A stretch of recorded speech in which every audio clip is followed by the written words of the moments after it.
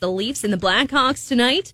It's here in Toronto, and the game will also be on NHL on TNT. We've got Liam McHugh on the phone, host of the program, and we are jazzed to have him. Liam, how's it going?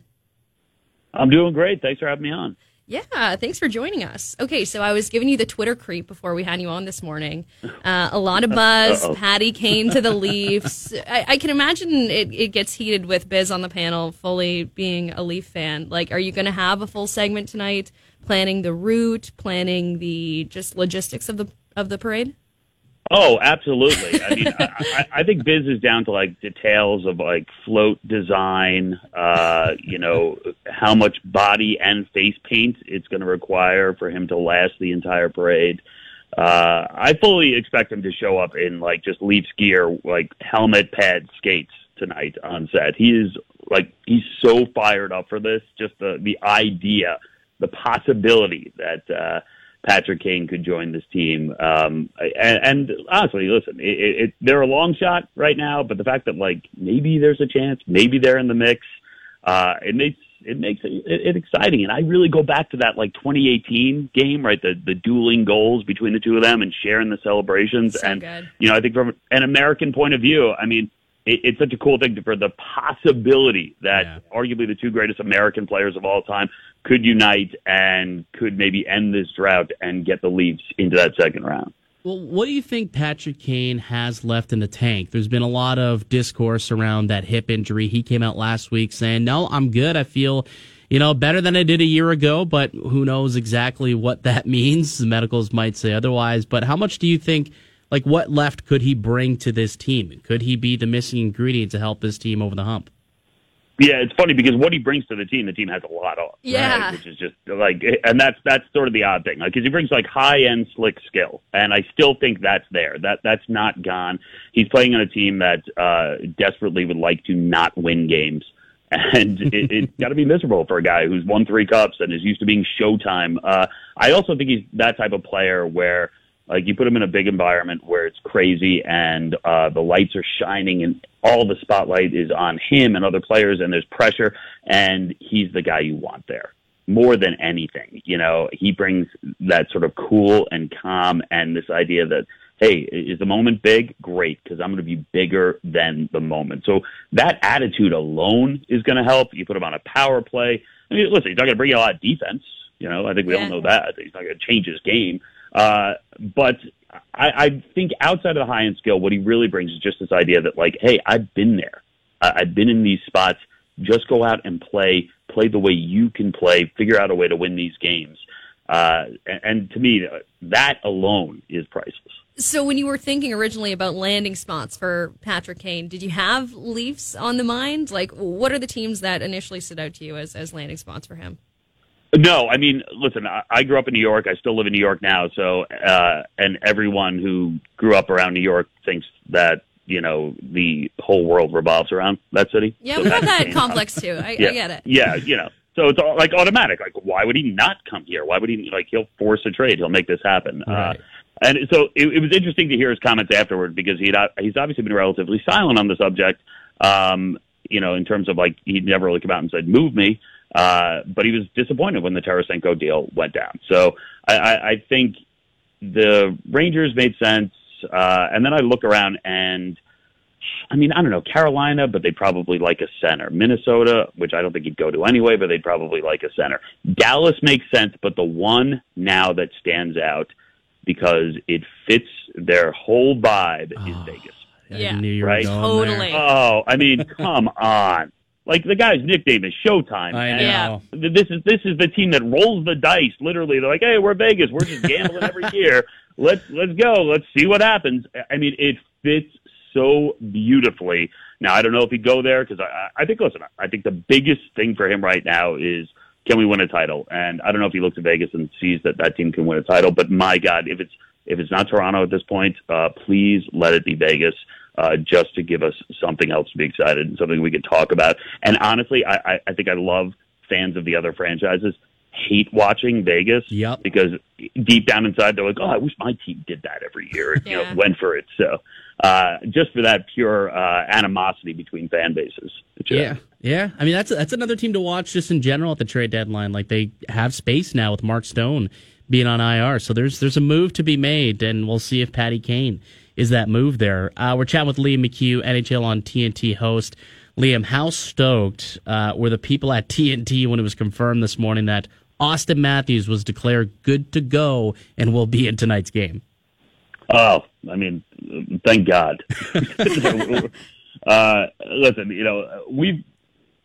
I love the Leafs regardless. I mean, we've had Mitch Marner on the show a bunch of times, and the guy's got a great personality. And, the plan tonight is actually to talk to Willie Nylander, and that's going to be very cool because we have Henrik Lundqvist on the show, and Lundqvist played with his father.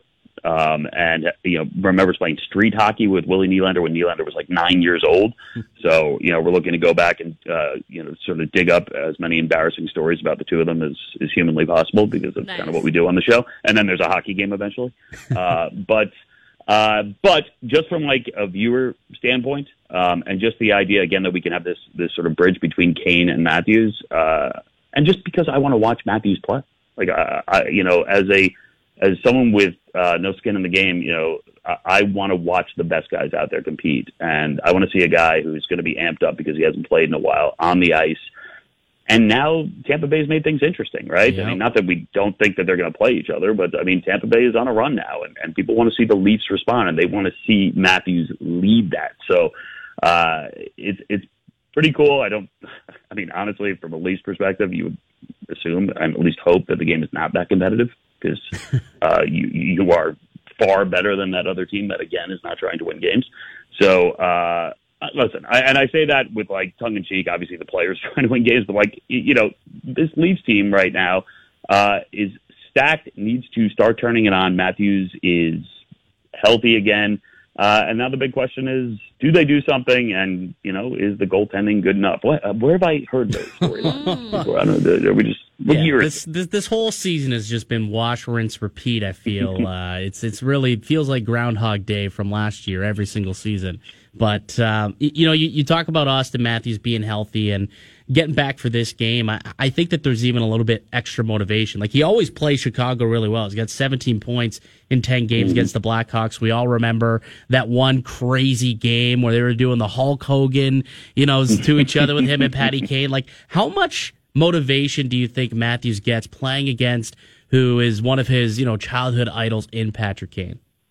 I think these guys always know who they're on the ice with, regardless of they're like, oh, it's another game, it's a long season. No, like, they absolutely know. And especially if you're a kid who, you had posters of these guys on your wall, and you looked up to these players. And, I did the draft for many years, and it's fun now to see guys come into their own and be superstars in this league, and then go back and be like, I remember when they were 18, they were like, I want to model my game after this guy. And for like a decade straight, every player was like, I want to be the next Patrick Kane.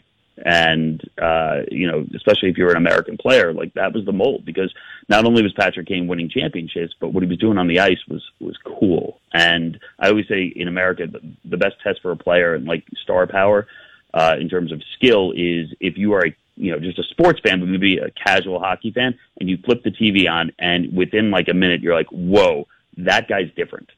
That guy is doing things other people cannot do, and it's obvious. And that's what Kane had.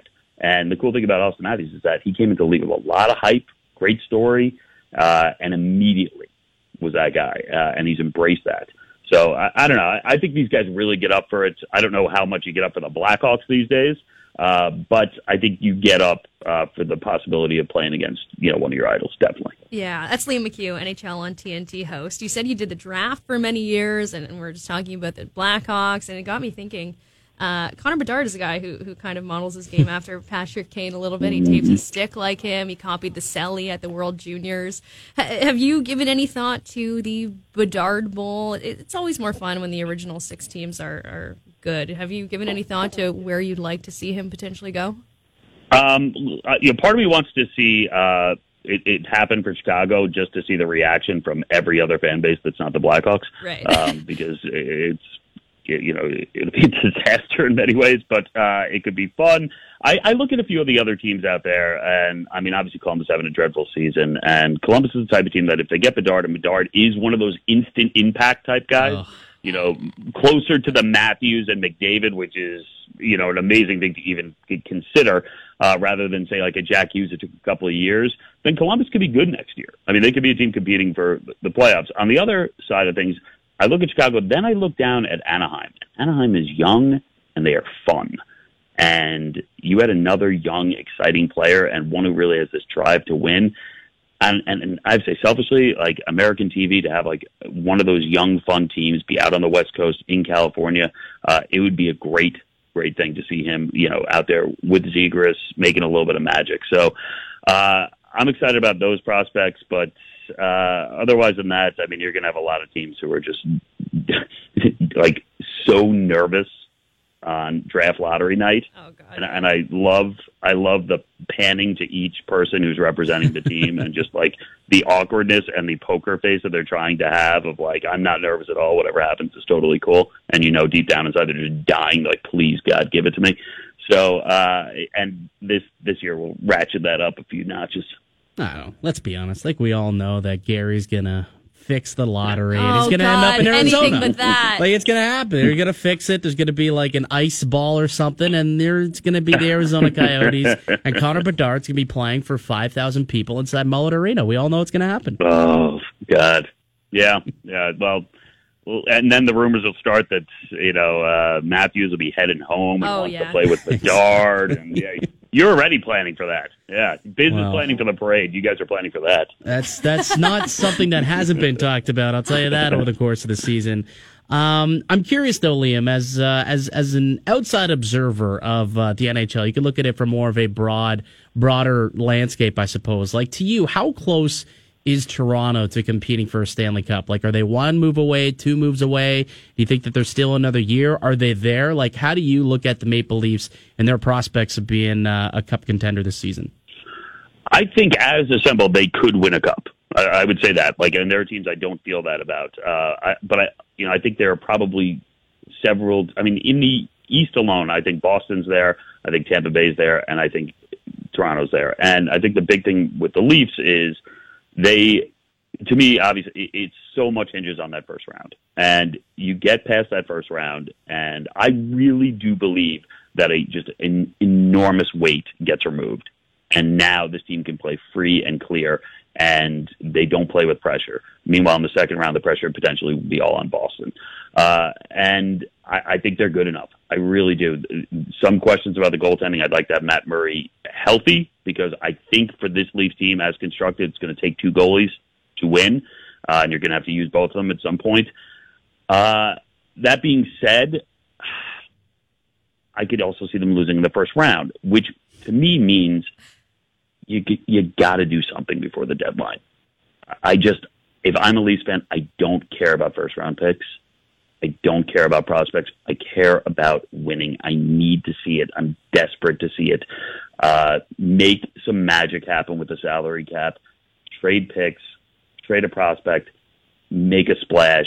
Get better. Because I don't know. When you get into a first round and you have Tampa Bay and they have Vasilevsky, and that's, it's going to be tough. Again, I could see the Leafs winning it, but I could see them losing. It feels like a coin flip. The one thing I will say this battle for second and third, I don't think it's such a bad thing if Toronto finishes third. Why I really don't. Why is that? Because if you get a game 7 and it's not at home, I think it's better. Okay, you got to sell me on that, because I am not I think the pressure is 10 times if they play it at home. Yeah, that's an interesting thought. I think I like being away for that. And I don't like it for every team, but I love it for this team. I think they are better off being on the road if you get to a game 7. I don't know. Against Tampa, though, like Tampa at Amalie Arena is nearly impossible. You give them last change, Cirelli shuts down Matthews. It feels like elimination games in general are a bit impossible right now. So maybe a change of scenery would lend well to the Leafs. So we've got Liam McHugh on the phone, host of the NHL on TNT. And you're right in saying so much hinges on that first round, the sanity of an entire city. But I guess just ahead of the March 3rd trade deadline, what's one storyline that really has you intrigued right now? The biggest one that has me intrigued is Erik Karlsson. Yeah. Because we're seeing someone put up numbers that we haven't seen in decades. And, a magical type player, and a player that I remember when he was on the Senators and they made a run and they came, within a hair of actually going to the Stanley Cup final. He was the player to watch in the playoffs. He was price of admission. He was the guy who, like, every time he had the puck on his stick, everyone was on the edge of their seats or standing and knew something special was about to happen. And I think he's playing at that level right now.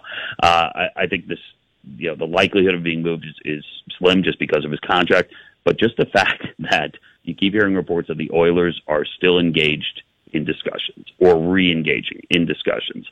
And it's hilarious too, because like if they got him, they'd have, I think, the second, third, and fourth leading assist men in the NHL. Yeah. And I'd also like scoring's not really their issue.